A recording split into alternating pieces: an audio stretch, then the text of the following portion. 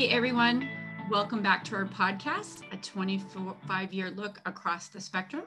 It's me, your host, Kelly Birmingham, BCBA since 2003, and I am talking about my 25+ year journey working with adults and children with developmental disabilities and on the autism spectrum with my usual partner in crime, Jen, mom to Dylan and Ethan. Hi, Jen. Good morning. Well, you're so much more than that, right? And you just got a big promotion with Special Olympics in California. So congratulations. Thank you. Yeah, I love what I do. So this won't be out till next week, so it's okay. I know the announcement's next week. You're outing me right now. So congratulations. So Jen and I have been together. Her son Dylan is 22 on the autism spectrum. We've been together 18 years of those 22 years. I have the privilege of being a close family friend to Dylan and his mom and their family. I have the privilege of going through most of Dylan's milestones with him, turning 18, getting his ID, delivering his conservatorship papers, his recent graduation from his transition program, the horror and hell that you're in right now where he doesn't have a placement in January since he's turned 22. And that's a whole, I'm going to get my angry hat on and we're going to go kick some butt on that. I also have a stepdaughter on the autism spectrum who's 31. And she does not have a conservatorship, but she does know I speak about her, just so people know. She does not like to be on camera. She doesn't like to hear her voice, but I always talk with her about anything I'm going to be sharing. And she tells me what she's comfortable with me sharing or not sharing. And so just so you know. So Jen, this is a super fun topic. So this topic is something that has always been important to both you and I. And you and I have talked about this at length over the years and how pissed we get when people don't do what we're going to be talking about. Frankly, the catalyst for getting our act together on this one was Susan Senator, who I'm going to introduce in a minute, and a Facebook post that she made where she was super pissed. And so we have two special guests today. We have Susan Senator, who I stalk. And so now she knows me because I've known her because I read her books and I read her blog and I read her articles in Psychology Today and follow her journey. And so I'm super honored that she is here. She's going to share her perspective. And then we also have Lindsay Radcliffe, who is CEO and co-founder of Morningstar ABA, of which I am a huge fan of. And Lindsay's going to share a little bit about her story and her journey on this topic. So before we go further, we are doing this because we are addressing also for BCBAs listening, the ethical codes, right? 2022, January 1st, we have a new set of ethical code guidelines that are coming out. And if anyone has looked through these new codes, they have broken these codes down into core principles, which I super love. And so there are 4 code principles that are sort of supposed to guide us as therapists. Overall guidance in how we are going about the practice of ABA and working with families and children and adults and our clients. So there is a core principle number 2. It specifically states that as BCBAs, we are to treat others, and I'm quoting their language now, treat others with compassion, dignity, and respect. Right now, I would hope this applies to any professional working in this field, but as BCBAs, this is one of our very specific codes. And it says that we are treating others equitably, regardless of their age, disability, ethnicity, gender, marital relationship status, national origin, sexual orientation, socioeconomic status, that we are treating the word equitably and with dignity, right? It also says that we respect others' privacy and confidentiality, which is why I always do this disclaimer about my stepdaughter and what I share and don't share and the reason why. And then it says we are respecting and actively promoting our clients' self-determination to the best of their abilities, and that we acknowledge personal choice in service delivery. And so these sort of core principles, that is core principle number 2. And it is the treat others with compassion, dignity, and respect that I want to dive into today. And so Susan, if you would you tell our audience who doesn't stalk you like I do, a little bit about yourself and your journey, which is an amazing one, and sort of like the impetus for your post on Facebook, which brought us all together? Well, it's nice to be here. So I have been a writer since 1986, let's say. But that stuff, those were novels and, not published, which is good. And then after Natty got his diagnosis when he was 3, this was like 1992, I think. I just kind of was submerged into the whole world of autism, which at the time was a pretty bare wasteland. There really wasn't much out there. No internet. So that, first of all, 2 books in our library, and one was a mother's memoir. There's a boy in here, it's called. Wow. The other was the DSM. So that was my education at first. We learned, my husband and I, we're a complete team in this, always have been. And we learned together in our various styles kind of what to do. A lot of it was just making it up as we went along. So that's kind of how my books go. They're about pragmatic strategies, things that failed that we tried and why. Talking to other parents and professionals about what they do that works. And when I say works, I'm mostly talking about education of our guys and pragmatics, how to live in the world. So that's what I try to write about and think about. And also there's just the whole big issue of family dynamics. Yep. I have 2 other younger sons who are not diagnosed with autism. They're neurotypical enough. And, so there's also there in the equation. And my quest has been, since they've been in the world, since Nat was born, 1989, to really try to be a family of 5 and not be autism centered. So I think that benefits the 5 of us, that we are equal parts, and how do we live together considering this challenge.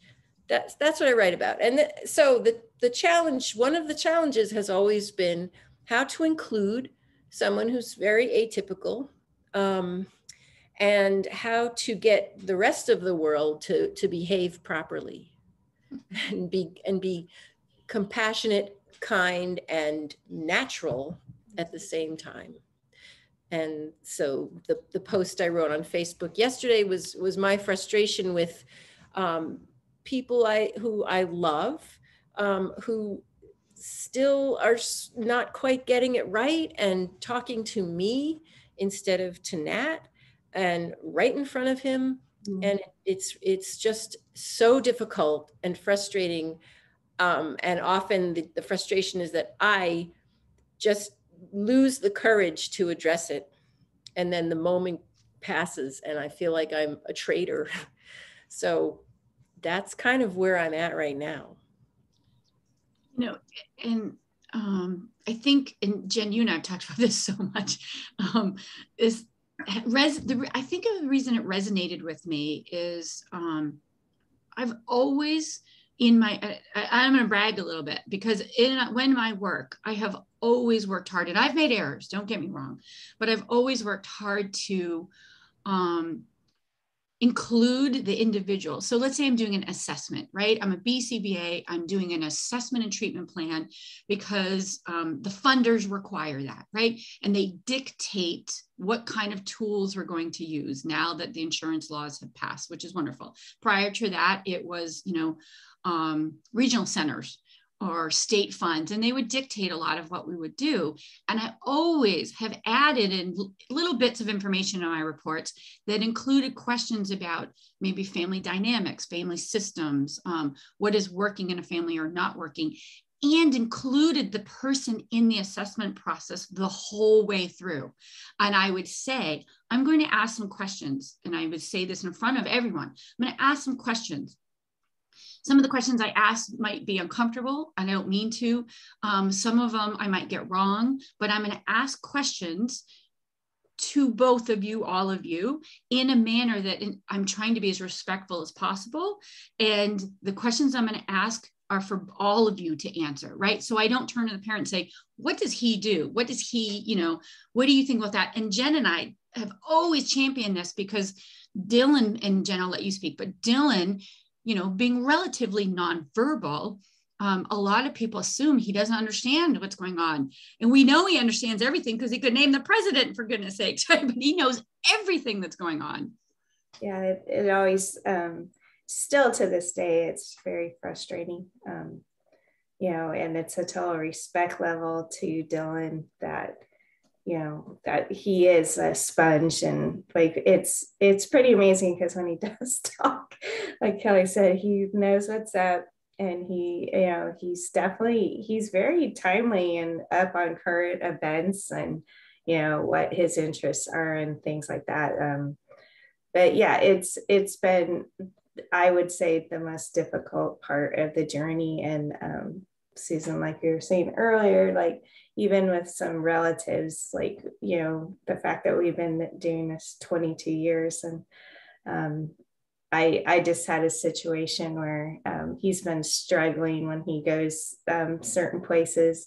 And I was asked to write out a list of how this person could deal with him and some tips. And I was thinking, he's 22 years old. Like it's hard not to feel like you haven't figured it out yet. But if that's something I need to do that will make the situation better for Dylan, then I'm willing to do it. But it does drive you a little crazy. Yeah. Lindsay, I'd love it if you'd share a little bit about your journey. And I know you have a lot of thoughts and opinions on this topic. So please I try to be good. It's on my behavior program. But yeah, well, what most of you know is me as a CEO of Morningstar, but what you don't know is I was raised by people with disabilities. My great grandmother was the first person in the state of Illinois to take someone out of the institutions and into her home at the time, and created the national model for group homes. So I learned to read by a person with quote unquote profound mental retardation teaching me. So for me, labels never existed. But then, I fell in love with behavior analysis in college and thought, okay, this is what I'm going to do.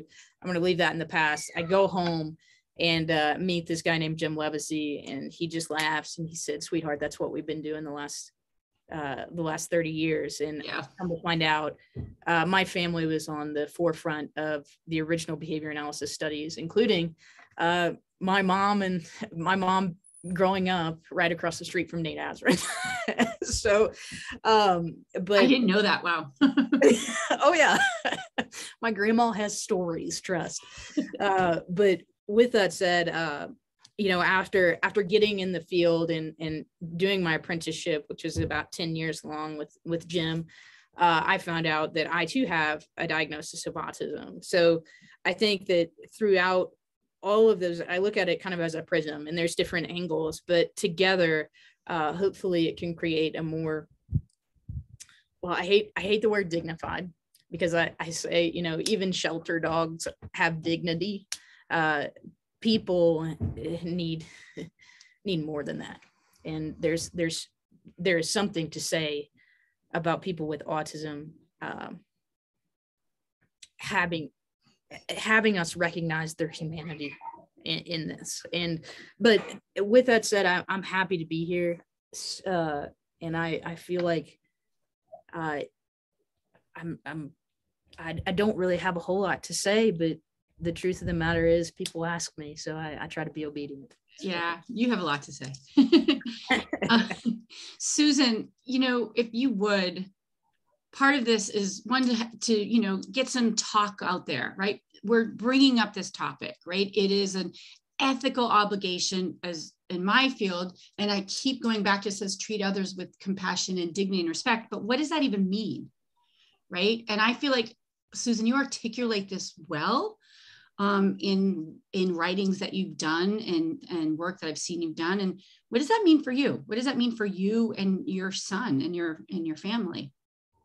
I think it means, first of all, an awareness, okay, that we're all here. This is a full person that I'm talking about, my dear son, full and complex. But it's not a typical, and it's not the usual presentation of that in a person. And so it just takes a different way of thinking. And I want to see that effort on everybody's part. I just think there's no excuse not to have that. In this day and age, we are trying to be woke. We're trying to be inclusive and understand all kinds of different situations different from ours. And I think that this is just another one of those kinds of situations. That kind of, whether I wanted it or not, became my mission, was to put autism on the map. There wasn't an Autism Speaks back then. And, so I remember thinking, I wish we had a ribbon.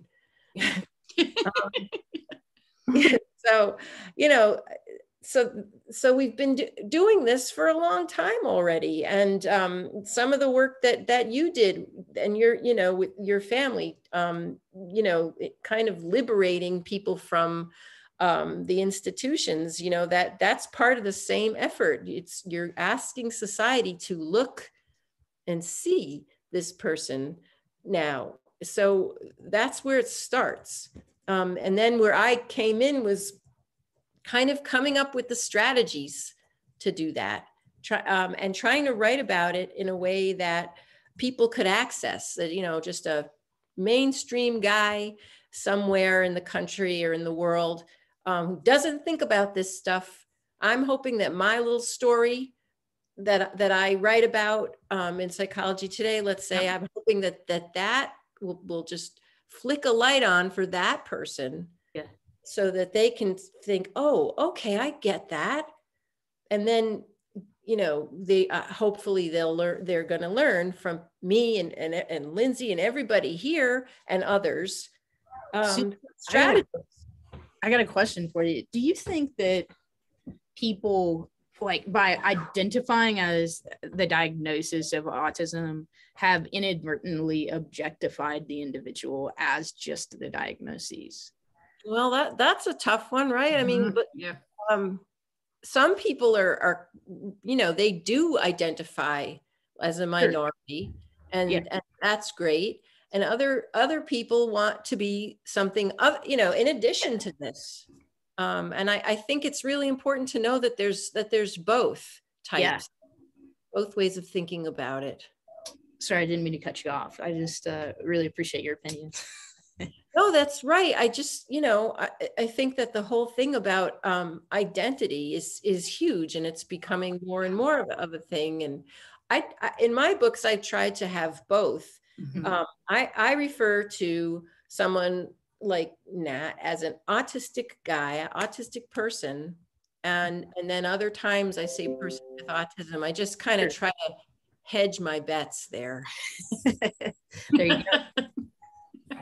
I do ask people, I ask, what do you think? How do you identify that kind of thing? I think that's awesome. Yeah. And I'll share, we talked about this earlier before we started recording. We definitely had other folks who identified on the autism spectrum that were joining us. We had 2 others because we felt important for that representation, and both had to cancel at the last minute. And so our intention always is to include, and just the timing of that. made it a little bit difficult, but this is not the last time we're going to talk about this. Susan, you referenced strategies that are in your book. And just for people that might be listening to this, could you share a couple of the strategies that you talk about in your book so that other parents in your position, right? Like, I know you said you were frustrated that you didn't correct the person that wasn't directly addressing Nat. And so how you felt about that. And my husband and I regularly have those feelings about, Melanie, my stepdaughter. What are some strategies that you put out there for people that they can read more about in your books? I guess I remember from a long time ago, talking in this way that I thought kind of alerted other people to the fact that my family it might be a different kind of family. So I remember even when we were getting on an airplane and the boys were like 3 and 5, saying something like, yeah, Nat, it seems like you're a little bit nervous right now, and so am I, and but we're just going to sit down, and so I just kind of have this conversation without necessarily a visual response, but it's kind of for the benefit of other people, cluing them in that we're different, so bear that in mind and see where it goes. So that was, I guess, one strategy was, in fact, that's what my usual strategy is. It's kind of keep it casual, and like not a big deal. And you can do this too, other person, so at our ISP meetings now, people they'll talk about how they want to include, but then it gets all awkward.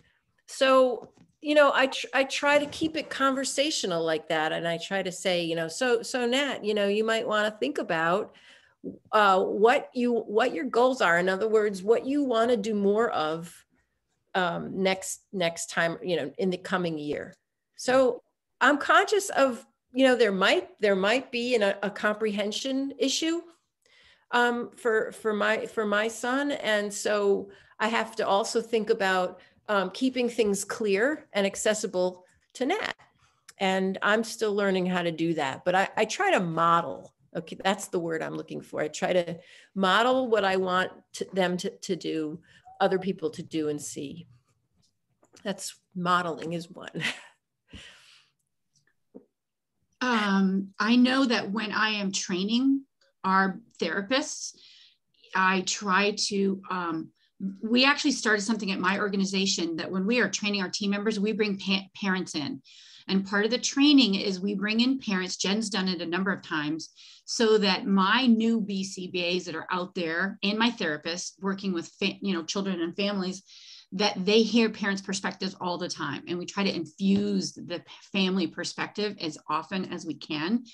And one of them is how we do just what you described. And I love the modeling part. And the other language I've tried to instill in my team, and you guys tell me if I'm doing this right or not, is, excuse me, I often talk about, sort of like narrate the situation that's going on, just like you described, right? And so I might say, and Jen, I'm gonna use Dylan's name, but I might say like, all right, Dylan, here's why I'm here. I am here because I'm meeting with you and your mom, and we're going to talk about these things. Here's what I'm hoping to have come out of it. It may not. If I do something that, is uncomfortable or you don't like, let me or your mom know. And so, just sort of like narrating exactly, being very clear on the expectations. And then I'll often say, Dylan, I'm going to ask this question to you and your mom, right? Either or both of you can answer this. And most of the time, Dylan was not able to directly answer that question, but had an opinion in a manner that he'd let you know. Susan, what do you think about the way I've just described how I train my people? Yeah, that sounds like what we try to do here. Okay. And we try to give examples and all, but at the same time, in terms of including Nat, including my son, we try to keep things as simple as possible. Let's say, like, any extraneous adjectives or comments, or, you know, I try to cut that down. Okay. And, you know, just to make sure that all of us are processing the questions that the same way, or that we are at all processing them. And the other thing is to leave processing time. Yeah. For whoever might need it. And it might be a long time before there's an answer. So, you know, I try to keep that in mind too. And that is really hard for typical other people to do, to realize they don't have to rush in and answer for him. Yeah. To leave that silence, that hanging silence. It's hard. My family, my cousin, her name is Verna. But she always said, you've made it when you can't tell the client from the practitioner. That's how you know you have created true pairing. That's how you know that you've created a relationship where people feel honestly comfortable enough to speak to you. It's not something that you can just say, hey, we're going to do an FBA. By the way, I'm going to ask you all of these intrusive questions. You have to understand that relationship takes time, and it might not be with the parent that they're most comfortable speaking to you about it. And as an adult, you have to be mindful of that. So they may just be in the behavioral constructs of, my mom is with me and she's going to speak for me. She has for 15 years. So you have to pull that out as well. And that's tough. It's really tough explaining that to mom. Yeah. Of saying, okay, I hear you. I'm going to hear you. I want to hear you. You are valuable, but I also think that your son is valuable. And I know this might sound really unorthodox, and I know he only says 10 words, but I just want to spend 20 minutes with him. Is that okay? That's beautiful. One thing that I noticed that my husband and I do, and for you guys' information, my husband is an executive director for a school for middle schoolers and high schools on the autism spectrum, and then created a career academy, which is, an adult transition and employment program. And they're not calling it jobs, they call it career, because that's the goal that they're trying to do, right? And so we consider ourselves pretty educated, woke family members, if you will. But you know what we do all the time? People ask his daughter, my stepdaughter, a question, and we'll answer for her. And she's perfectly capable of answering the question, right?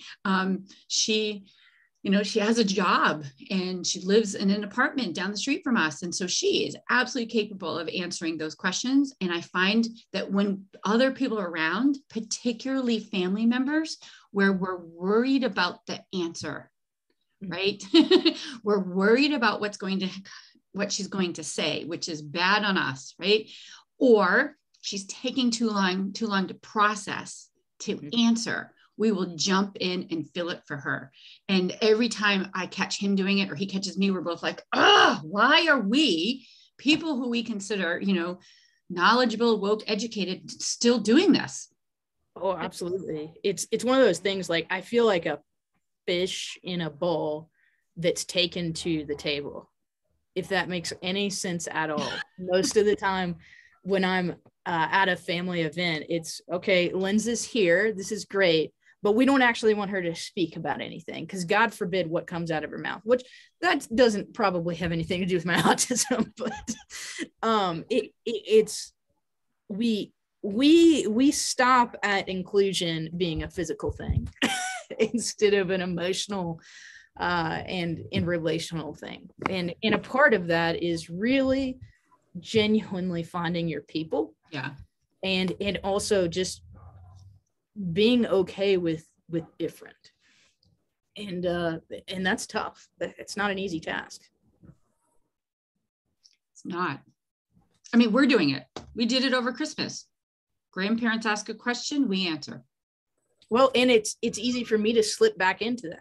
Yeah. Even though I'm a CEO of a company, yeah. When I went to Christmas Eve at my grandma's house, I shut up and played with Play-Doh with the kids because I wasn't allowed to talk. I mean, that's, it goes both ways. You have to teach that self-advocacy. That's interesting. Wow. Jen, I know you have stories, and you've been a strong advocate for always having, and your parents are so like, I mean, they are so into Dylan and like just embrace and love him. I know, because I know your parents, but you've dealt with this a lot. How have you managed it? Because I know it's happened a lot for you. I think a lot, like Susan says, I try to like lead by example. And with Dylan, because he is limited on, I would say, verbal communication, he's definitely not limited in communicating.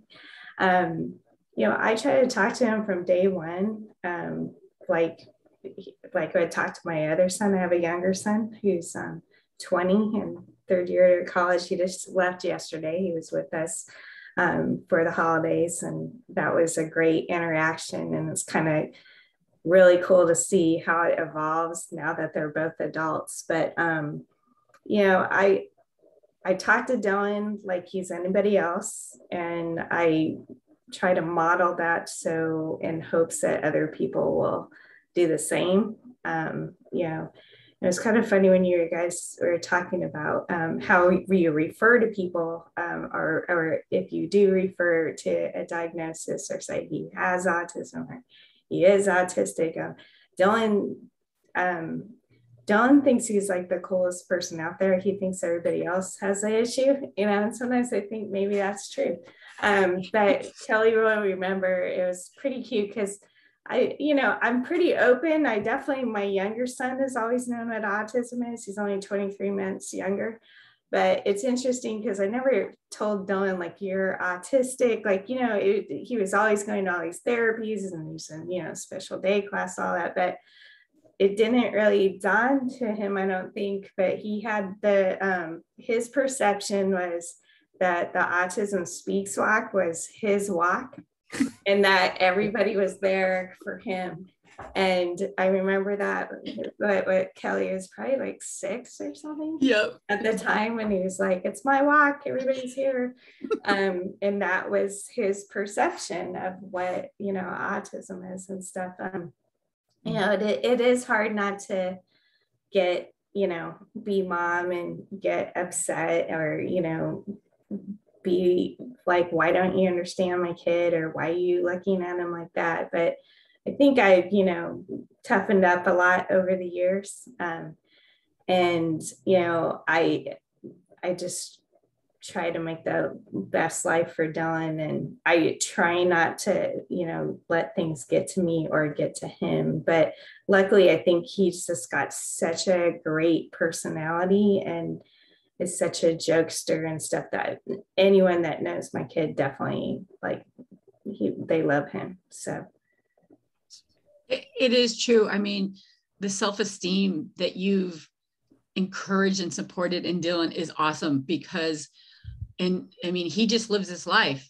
He's living his life, and he is like the cool kid and rules the neighborhood. And it's a joke. They even said it on when he just graduated from his transition program, that we live in a city called Tustin, and he's referred to like the mayor of Tustin. Like, I can go out with him because he's out all the time. He's very much like someone that's be in the community. And like, I can walk in a store and someone just starts having a total conversation with him. Hey, Dylan, blah, blah, blah. And I have no idea who these people are, but they definitely know my son. So that's awesome. Yeah. That's what it's supposed to be. Yeah, for sure. And just for the record, as a person that worked mostly in my early career with folks that were always institutionalized, you have to realize that profound value that you've given to your son, because it doesn't just exist. In fact, quite the opposite. So kudos to you. Oh, thank you. I love this kid, or man, boy, man. It's funny. My stepdaughter's 31. This necklace, it's the first gift she's purchased on her own and thought for me. It's a K, it's a gold K. And like I said, she's quite capable adult. She lives independently. Her housing is subsidized financially, but she does live independently, and no one thought that would ever happen. And has a job. And she actually called me yesterday and said, I need to know and I'm probably using more words than she did, and I should keep it to her language position. But basically, I'm quitting my job. They're mean to me, and I don't deserve to be treated like that. And she works at a grocery store, and she had previously worked at Rubio's restaurant, and she was so successful at that job because they owned her, and they embraced her as one of them, as an employee, not someone who was there who, you know, we've hired the person with the disability, and, you know, and look at us, this is what we do, how great we are. They never looked at her that way ever. And they just treated her as a good fellow coworker. And she did leave that job a few months ago for lots of pressure reasons from a family member that we don't need to get into. But she called yesterday and basically said, am I dumb? And I said, you're never dumb, but tell me why. And she said, you know, I want to go back to Rubio's. The people there were nice to me, and the people at this new place are not nice to me. And I said, you should go work where people are nice to you. And she said, well, that's what I want to do. But I know you guys have taught me not to quit a job until I have another job. So I called them, and they said they would take me back anytime. And my husband were like, we have tears pouring down our face. Like, what the 31 was a banner year in our family. Like, that is friggin' awesome. For her to say, like, someone was mean to me, I'm not going to take it. I'm going to go to where people are nice to me. It doesn't matter the job for her. Yeah. It's the people. Yeah, you got it. That's exactly what it's supposed to be. And that's what I meant by objectifying. Like, people, like, especially because my background is also in employment of individuals with disabilities. They see people with disabilities, I'm sorry, as a trinket. Yep. As an item where they can check off at the end of the year that they had social justice and a tax write-off. Oh, yeah, don't forget that, if they even remember that. But it is acknowledging the autism and never forgetting it, but at the same time being brave enough to push through to the human, and then having that relationship with the human, because there's so many agencies and so many folks out there that stop, and I don't know if they stop because they're scared or they stop because they don't know any better. And that's where I think BCBAs have to get really good at training self-advocacy. Yeah. And the new sexy word being assent. And yes, that is the new sexy word. Yes. My BCBAs asked me, they're like, so what do you think about assent? And I said, I don't know what that means. They're like, you've been doing it for 30 years. And I'm like, oh, that. Yeah, we have to rename everything. That's just called good Southern manners. You just ask somebody what they want. So, I mean, it's genuinely about pushing in and finding that person. And that's why we at Morningstar created the Entrepreneurial Advancement Center, because I saw over and over us trying to fit a round peg into a square hole. And no matter how many times we did it, it wasn't going to work. So why not use our creativity in autism and use our creativity in behavior analysis to customize an opportunity for employment, then to also include purpose. So we can match these things using specialized assessments so that the people want to wake up in the morning, because that is the goal as an adult with autism. You want to wake up in the morning and you want to give something that you can only give to the world. Sorry, that's a plane. That's all right. That's right. You're outside in beautiful North Carolina. It's worth it. Yes, it is pretty. Susan, is there anything, I mean, you're the expert, you've been doing this longer than us. What can we tell our families and our ABA therapists about this as sort of like parting remarks to like the thing they take and hold on to when they turn this off? What I was thinking of when Lindsay was talking is like we do the same thing. I call it staying on his side. And that often comes up when when there's a meltdown. I don't like that term meltdown, but I mean, if there's an issue that's upsetting Nat, it kind of started when he was 12. Unfortunately, I didn't really discover this till he was 12. But there was this period of loud laughing, loud fake laughing, and it wasn't me. And it was a really difficult behavior to deal with. And I remember just being at a loss and being very tired of it and exhausted, and sitting down on the couch with Nat when he was doing that one afternoon, and just kind of like started like tickling him, a little bit passive aggressive, like tickling him and saying, "So what's so funny?" And it ended up being this, he ended up like looking at me and laughing. And we were both laughing all of a sudden. And it was kind of this, it dawned on me, he's just trying to push my buttons. He's like taunting, teasing me. And kind of like that made it better to realize that. And we could just be together in this, otherwise challenging, what had been a challenging behavior. And at the same time, my husband discovered the same kind of thing. It was really interesting, because this was a period where Nat was aggressive. Mm-hmm. And my husband, Ned, would just still, like he even does now, just go out on walks together, on long walks. And, you know, the whole thing was not to I don't know how to put this, but except that it was about not being afraid of him. Mm-hmm. He said to me, Ned said, my husband said, it's about just realizing this is my kid. Mm-hmm. And so you maintain that bond, you maintain that connection, even if something scary or annoying is happening.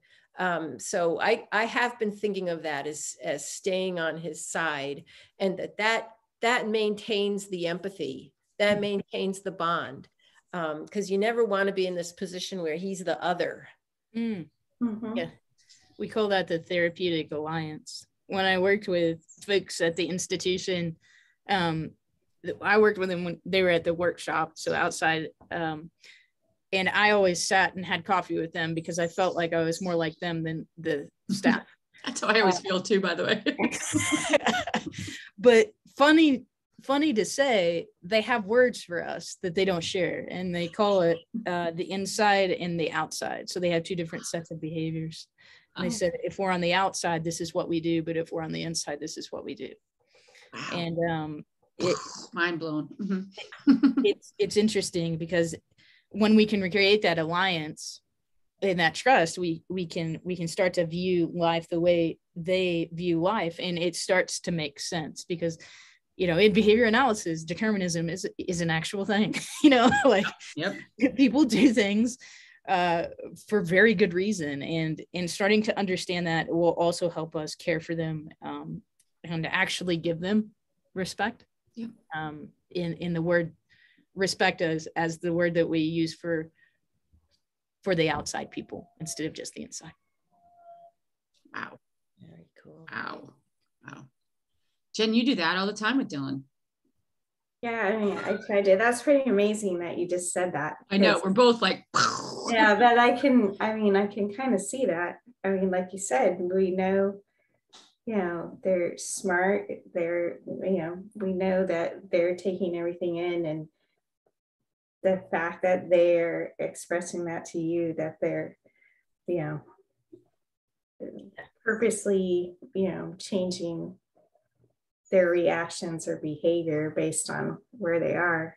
I bet, I mean, don't we all do that, I guess, in a certain sense? So we do. And not to turn it dark at all, but I think it's really important to say, especially with an ethics CEU, Kelly, if you're working with adults, there is a very high likelihood that they've been hurt, either sexually or physically, by a person that was a therapist.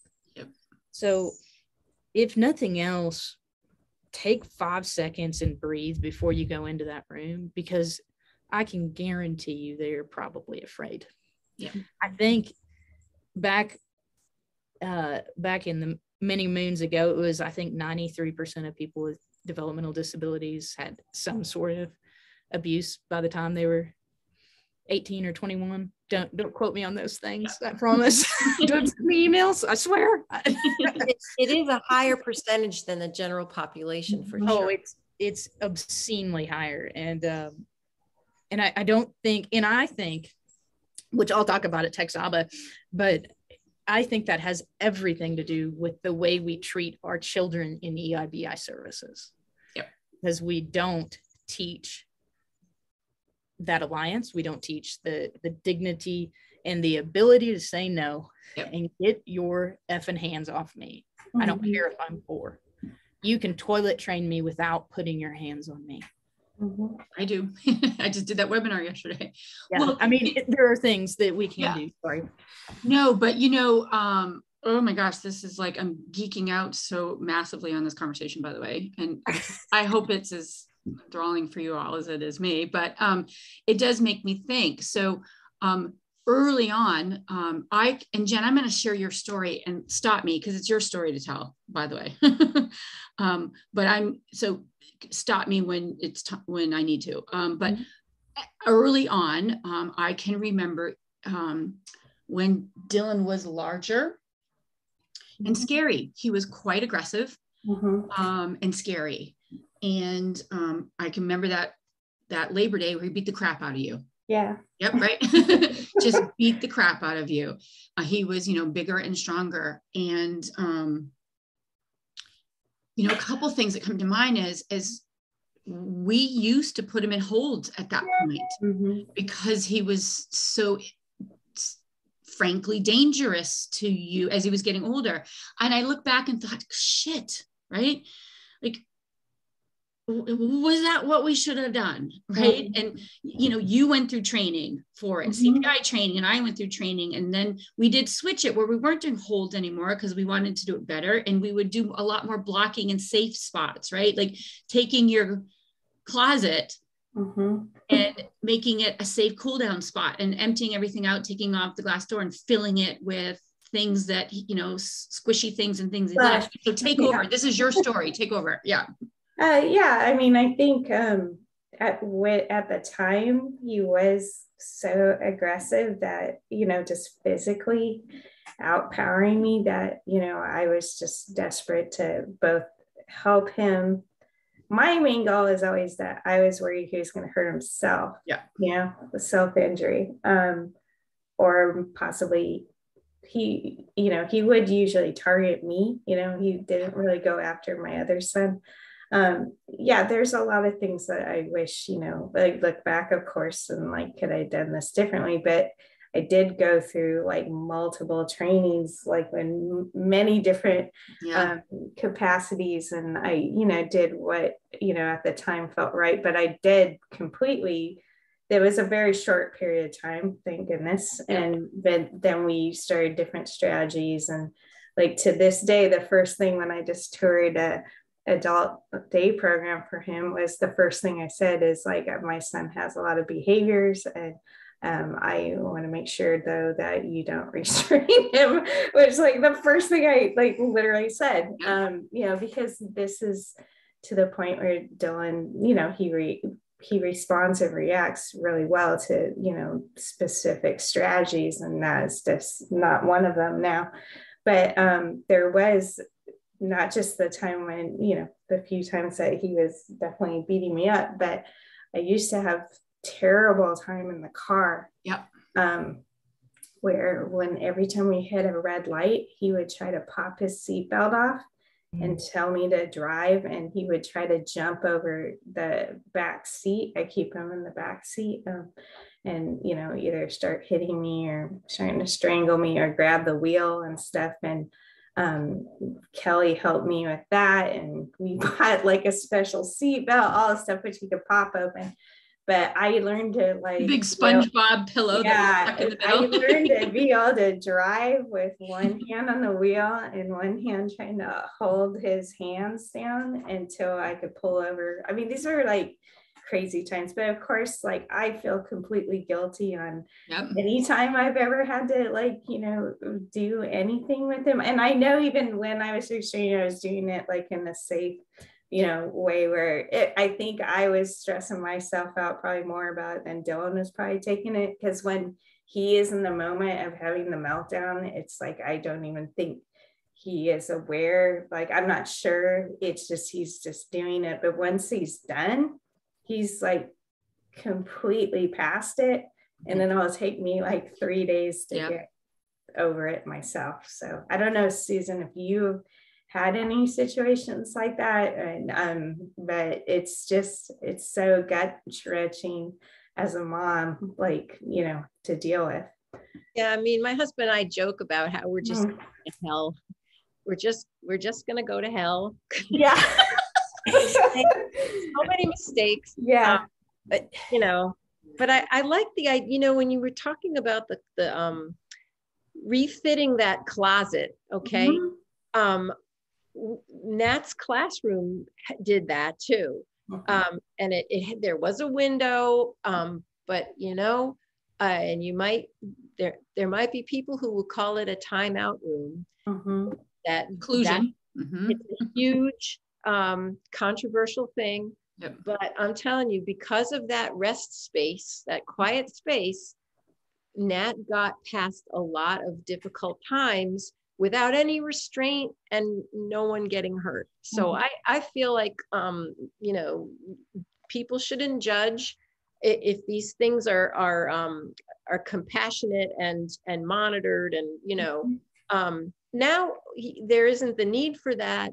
It's more like, you know, why don't you sit down at the table? And even more than that, there's like, let's figure this out. And what I've been learning, a new thing I learned recently, was speaking really quietly. And kind of even acting like, I don't really care what you're, you know, like there's just this attitude of like, I'm not going to put you on the spot.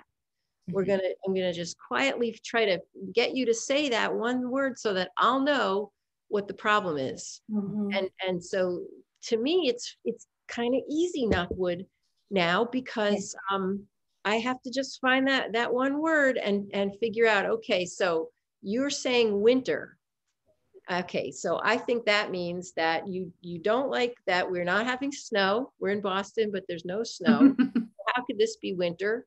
But the real question was, will I still have Christmas? Yeah. So once we got to that, I could explain, you know, this is how it is. The weather, it's going to snow at some point, but right now it's not. But we're still going to New Hampshire for Christmas with Grandpa Batch. And we did that, right, Nat? He's over there. Awesome. Listening carefully, because it is still winter. Well, the reason, sorry, Lindsay, the reason I bring this up is because I'm going to go back to this topic of dignity and respect, right? And so there's no question, both Jen and I, you know, reflected together over the years, like, wow, like we did restrain him because that was what we felt we needed to do it at the time. But, and Lindsay, this brings in your topic, your, you know, soapbox about, you know, we used to be engineers as BCBAs, you know, in the ABA field. And so what we started to do was say, you know, we don't want to respond this way. What are other ways can we respond that provide Dylan the opportunity to advocate for himself, go to the space if he needs it, right? To respond in a way that was comfortable for him. We were also giving him some like respect and dignity, saying, we can see you're upset. You can't do this to us, but you can go there. And then, you know, all of a sudden, Ethan, as he's growing up, figures out, well, when Dylan's starting to have a meltdown, I'm just going to tickle and play with him and wrestle with him, right? And as a BCBA, right, looking as an assessment, how many times a BCBA would be like, that's absolutely the wrong thing to do, right? Our field would typically say, no, you're reinforcing this behavior, right? This bullshit. And I know there's a whole wave now where there's like, you know, you're happy, you're relaxed, and you're engaged in this movement on the East Coast about, you know, not doing that. But we've been doing that for years, where we were like, wait a minute, is that reinforcing bad behavior? well, wait, this is helping the family dynamic. This is a therapeutic alliance, right? This is how we are creating dignity, and it worked. And as an ABA person, at first I'm like, whoa, do I approve of this behavior plan? And then I thought, of course I do. Right? It doesn't fit my functional, my functional behavior analysis that I did. No, it doesn't fit at all. Right? It clearly reinforced the challenging behavior, but it worked for Dylan, and it worked for you, and it worked for Ethan. And then he had some dignity, and they managed through a situation together themselves. And why wouldn't we want that? Right? So, I mean, I was thinking of the same thing when Nat was in school. He went to an ABA school for most of his school life. But one of the things that we loved about that school was not necessarily their adherence to ABA, which, that was fine in teaching him skills and things, but was the attitude of the teacher. They just liked him and found, or you find something to like, but they really liked him and always got the best results because of that. He could feel that. Of course he could. Yeah. So I think that having that kind of positive glow and looking for humor, that doesn't get in the way of what you're trying to teach. That helps. Yeah. I just want to clarify, like, we at Morningstar, we do have a restraint policy. We work with folks that are very complex and have self-injury that would be, that would put them back in the hospital. So, I mean, it's not a we're not anti, yeah. But with that, I will tell you what my mentor told me, and restraint is the most reinforcing intervention for a staff. Yes. And when you do that, you must understand the power of it. And you're also at the same time desensitizing the individual that it is okay for other people to put their hands on them. And those two things are extremely powerful for the entire for the person's entire life. So it should be taken with that type of gravity. Wow. Yep. Wow. Well, let's close on that, because and I just realized I got excited and was rocking in my chair at my words, and I probably made a lot of noise because it's chair. So it's going to not bode well in the podcast, but because I was so excited. But what you guys just said was incredibly powerful. I hope that other BCBAs who are listening for CEUs just friggin' got that. And then parents heard all of this and, walk away with some strategies. And we're going to just end this with compassion, dignity, and respect. And then Susan, you said they just liked him, right? And that's so missing nowadays in our newly minted BCBAs, right? And some of our professionals, like the humor, and they're awesome. And why wouldn't we all? So thank you all for doing this and joining us this morning on New Year's Eve. I'm going to start my year totally fulfilled by this. So thank you guys. Thank you. Good honor. Fun. Thank you.